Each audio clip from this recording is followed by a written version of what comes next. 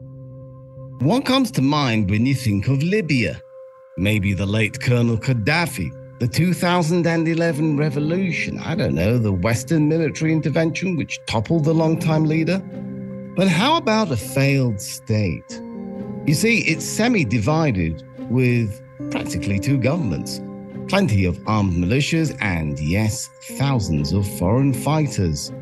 The UN is warning mercenaries and foreign fighters pose the greatest threat to the country.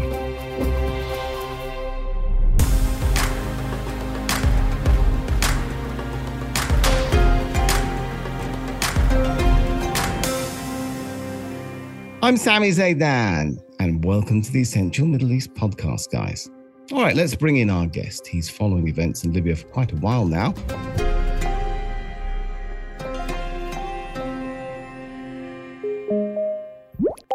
Sasha. Hi, Sami. Thank you for inviting me. My name is Sasha Toperic. I'm the Executive Vice President at Transatlantic Leadership Network from Washington, D.C., currently in Istanbul. Brilliant. So Libya's been going through its flare-ups and downs in violence. How do you see the current situation? You said it at the beginning very well. It actually is in danger to slip into a failed state. I'm so heartbroken for the Libyan people that since the revolution and high hopes for a democratic change in their own countries, for a freedom of expression, freedom of dignity, freedom of life. I'm an optimist, Sasha. Are those hopes really dead? Well, they are not really dead, but they are far from being yet achieved. And the latest report, if we look from the panel of experts by the United Nations, said so. Look, if you have a country that actually have reports of torture, rape, slavery over migrants, so vulnerable, heartbreaking and so disturbing, and so lawless and weak institutions of government that can prevent from these happening. And you have every year over 1,000 of migrants droning from Libya shores, trying to get away to Europe. Indeed it is. There are so many foreign different mercenaries, militias, so many local militias. We have been talking for sure about the issue, the arrival of people coming from Syria, former fighters, and not only from Syria, also from Sudan and from other countries in the neighborhood. This is part of our concern. A UN estimate suggests there are 20,000 foreign fighters. Is that accurate? It's hard to say. Let's take the Chadian rebels. Now, they're predominantly based in South. And now that the funding, particularly from warlord Haftar machinery, is less, then they turn into the gold mining, or they turn into the smugglers, or they turn into criminals who are actually kidnapping the smuggled people and then reselling them for a much higher bid back to the smugglers. Wait a minute, let me just clarify what you said there then. So some of the foreign fighters there are also engaging in gold mining and people trafficking? Is that what you're saying? Oh, yes. It's like Kori Bogudi is twice of the size of London, the biggest gold mine field that is on border between Niger, Chad, and Libya. And it has been known even during Gaddafi time and before as one of the main smugglers' routes. And so the fighters from Chad who were fighting on behalf of Haftar figured that it's more lucrative to just become a gold miners. And then if that doesn't work out, then they become smugglers. And there are some reports, I personally can't confirm them, but from valid sources, that per person, you get 5,000 euro per fighter when you actually escort the drug traffickers in. All right, so those are the Chadians. Who else are amongst the ranks of the foreign fighters? Who are we talking about when we use this term, foreign fighters in Libya? Well, two African groups, Chadians and Sudanese. Sudanese are actually, some are signatories, some are non-signatory of the Juba peace agreement that concluded in late of 2020, I believe. They were funded by United Arab Emirates, and that was the main source of income for these movements in Darfur until actually pretty much last year. And if you look into the casualties of the dreadful invasion of Haftar forces on Tripoli in 2019, Sudanese fighters suffered most casualties. So obviously, when we talk about Libya, the name Haftar has to come up, doesn't it, Sasha? Who is this man? How did he rise to power? Well, colonel in Gaddafi's army who was in charge of Libyan forces that were fighting Libyan war in Chad, and he was defeated and humiliated, and together with 100 or so soldiers, he was taken by the US. At the time, you have to understand, for the US, Libya was the most problematic country. It was a source of terror, and the US had a huge interest on getting anyone with any insights on Gaddafi, his networks. And Khalifa Haftar was the ideal man. He was brought back to Virginia. He lived near the Langley, the US CIA headquarters, and became an American citizen, opened some companies. And look, after the revolution, he decided to go back to Libya. But I think he made a lot of wrong steps. And if you would read my writings earlier, to be really fair, I've actually supported Haftar as a part of a solution for Libya precisely because I understood the transition from the strong man that Gaddafi was for 4 decades for the Libyan people cannot suddenly wand the magic wand and say, oh, now Libya is a democracy and we are going to be a new Switzerland or United Kingdom. It doesn't work that way.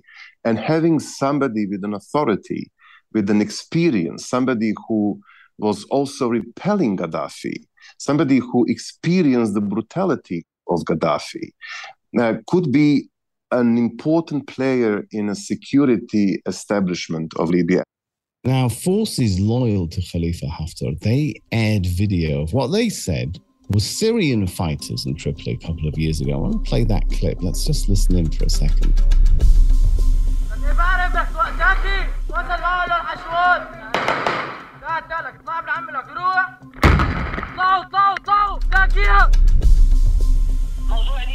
The issue of Libya is true. $1,500 for fighters. Protection of facilities is $800. So, Sasha, who are these people? Are they mercenaries or are they from organized military units which have been sent to Libya?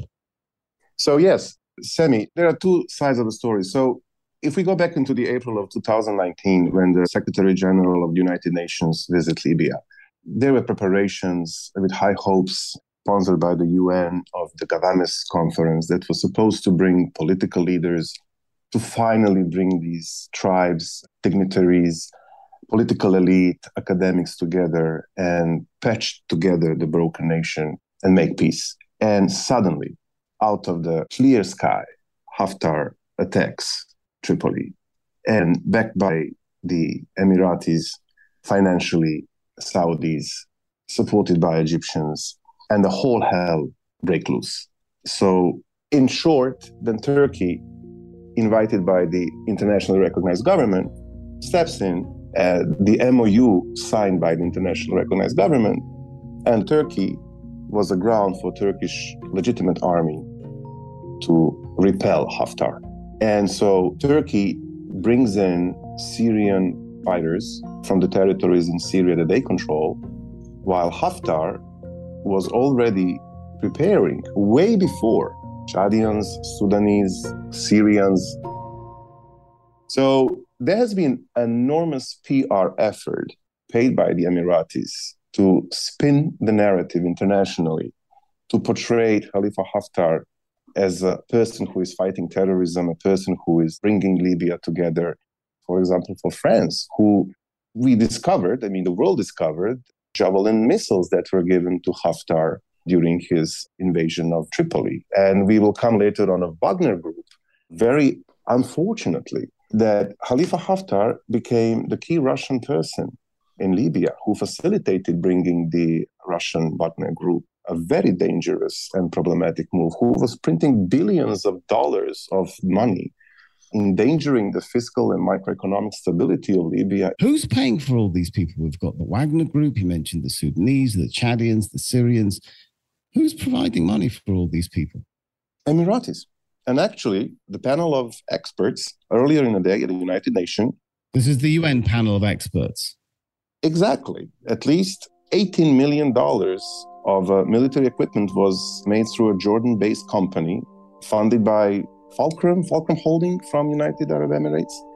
And they were also purchasing French-built attack helicopters from Gabon to be deployed in Libya. And there were a certain personnel traveling to east of Libya through Malta, etc., etc., etc. Emiratis-based companies shipped over 11,000 tons of jet fuel to eastern Libya to support Khalifa Haftar. Right, and you mentioned the UAE, the role the UAE plays in financing militias on the Khalifa Haftar side. Who provides support for the internationally recognized government? It's been reported Turkey and Qatar are playing a role.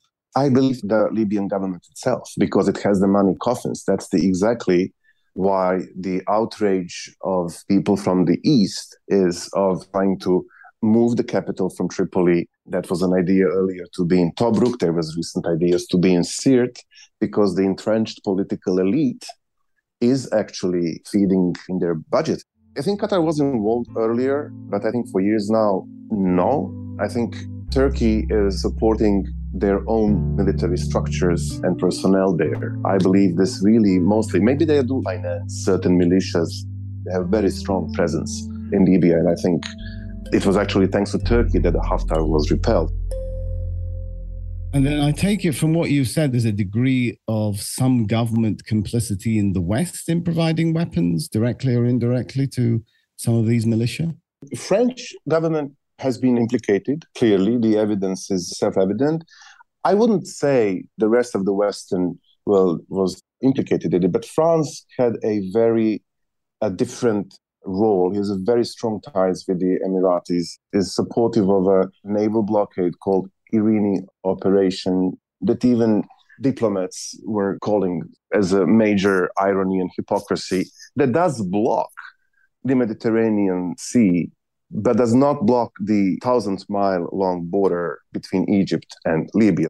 But silently, through funds from the Emiratis, through machinery and guns from Egypt and many other countries, we are going to supply weaponry to Khalifa Haftar. Sami, there's also something else to some of these players. It's a question of autocracy versus democracy.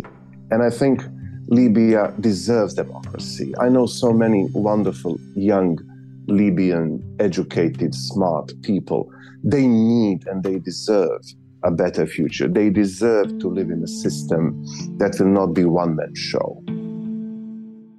Why, Sasha? What is the interest for other countries to want to see Libya return to a Gaddafi-style autocracy? Is it a fear of democracy spreading throughout the Arab world on the part of some Arab regimes, which are also autocratic? They don't want to see democracy spread.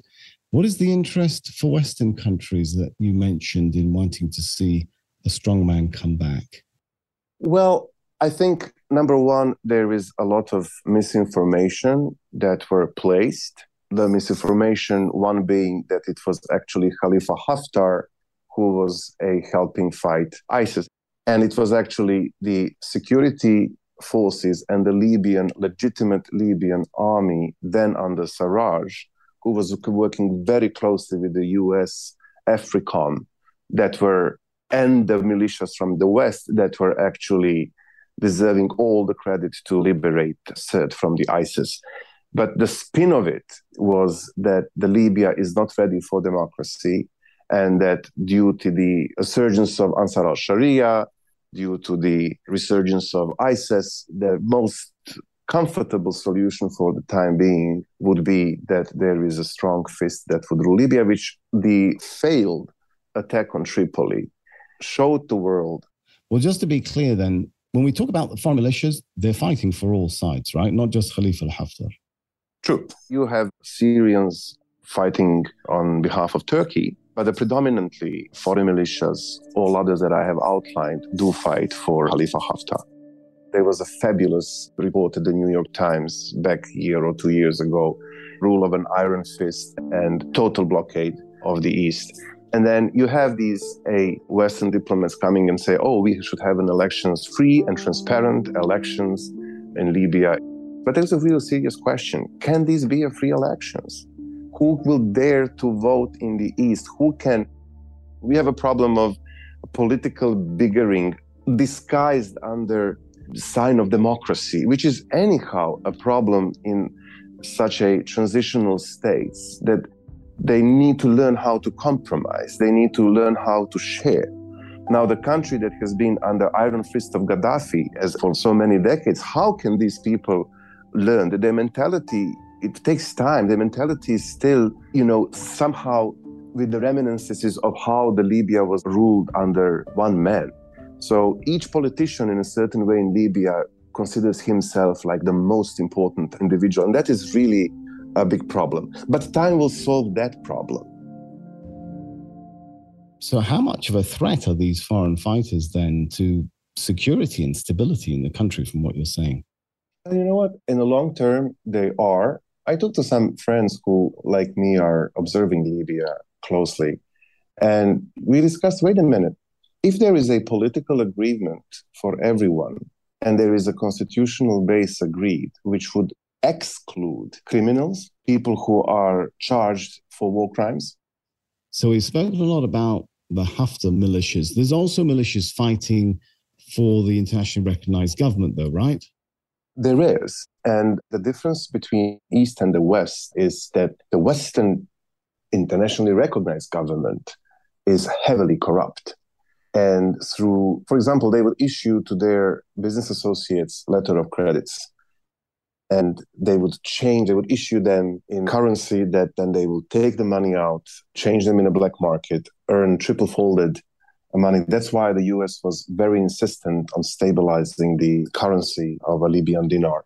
So these militias are fed financially by the various political elite in Tripoli and Misrata that are holding grip to a power. And what you have when there are clashes of these militias are purely the clashes of who pays more and who is possibly endangering them to keep receiving enormous amount of money for their presence, for their protection, for their loyalty.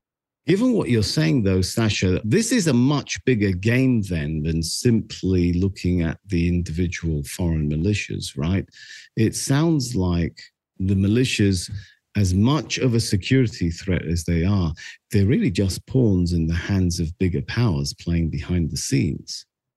Yes, unfortunately, and I think you're fully right on that, Sami. And, I would even come to a very controversial point.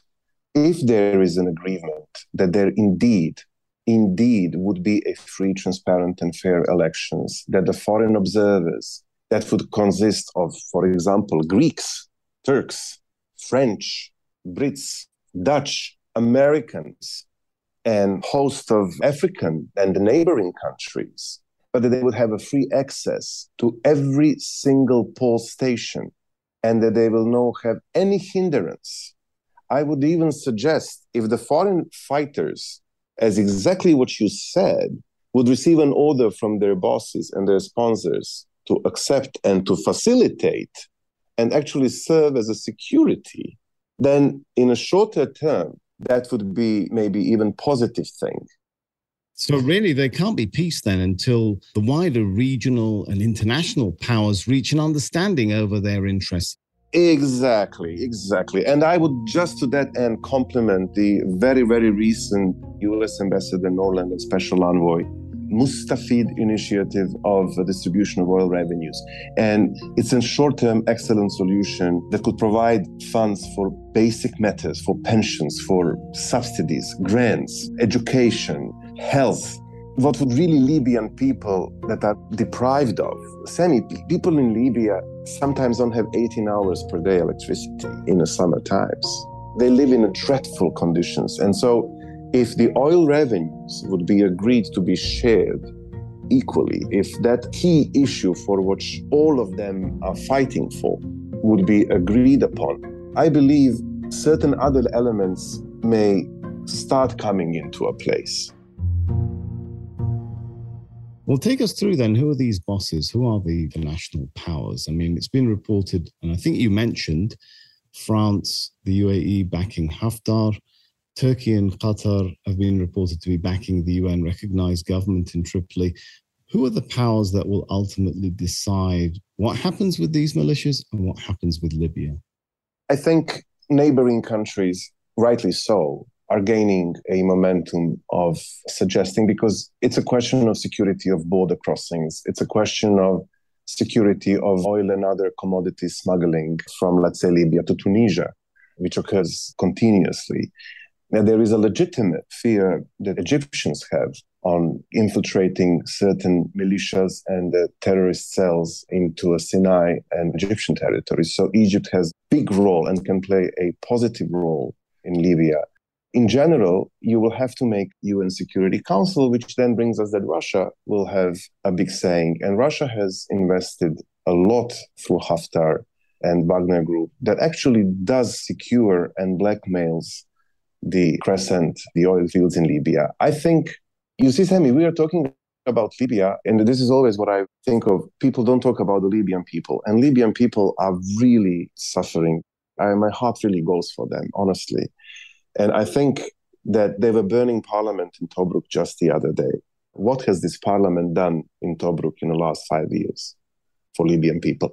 Who has legitimacy in Libyan government? Nobody. The government that expired with a failed elections on December 2021 still may have most legitimacy, but it has to come and should actually get support with the international community to really put these political elites together and find a compromise solution on a constitutional base and then really run the elections. It's a structural set of problems. And as much as people talk about the foreign fighters and militia, yes, there is a need for militias to be integrated, but we need to look finally into the realities on the ground. And I had argued back in Washington, D.C., Turkey could be, as a NATO ally, with a more enhanced role in Libya, training a legitimate Libyan armed forces. But if it will be orchestrated and signed off by also France, and if it will be joint effort to bring inclusiveness that will go throughout the country, it could really start building a security infrastructure, the legitimate security apparatus that will start emerging in a bigger strength that belongs to the Libyan government. And in that case scenario, the presence of the foreign fighters that are protecting interests of certain governments, I would then consider even less relevant. What will 2,000 Wagner fighter be able to achieve if there is a strong Libyan army that could actually, with support from a NATO member that is already on the ground, could eliminate them pretty much in a single day?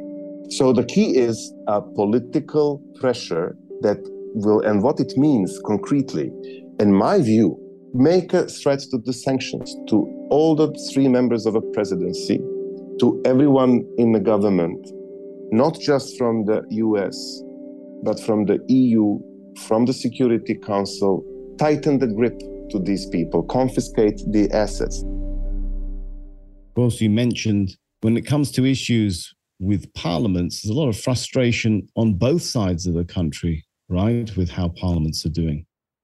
No parliament has legitimacy in Libya. All of these people, their mandates expired. And I am pretty sure that the Libyan people will vote all of them out in the upcoming elections. But on a serious level, to suggest it's a really holding grip on the power, because Libyan people know only too well that they have failed dramatically, both in West and in the East. And I guess that kind of international action, as we've been saying, is only going to come when there's some more international consensus over the interests of regional international powers in Libya. You know, this has been one of those discussions in which you just go deeper and it opens up so many other avenues. It's been a fabulous chat. Thank you so much, Sasha. Thank you very much, and a great pleasure. And thank you too for listening. This episode was produced by Khalid Sultan. Sound design by George Elwir. Our lead engagement producer is Ayel Malik, and our assistant engagement producer is Munira Dosri. I've also got to say a big thanks to our executive producer, the big boss, Amra Saleh. I'm your host, Sami Zaidan. Thanks for joining us, guys.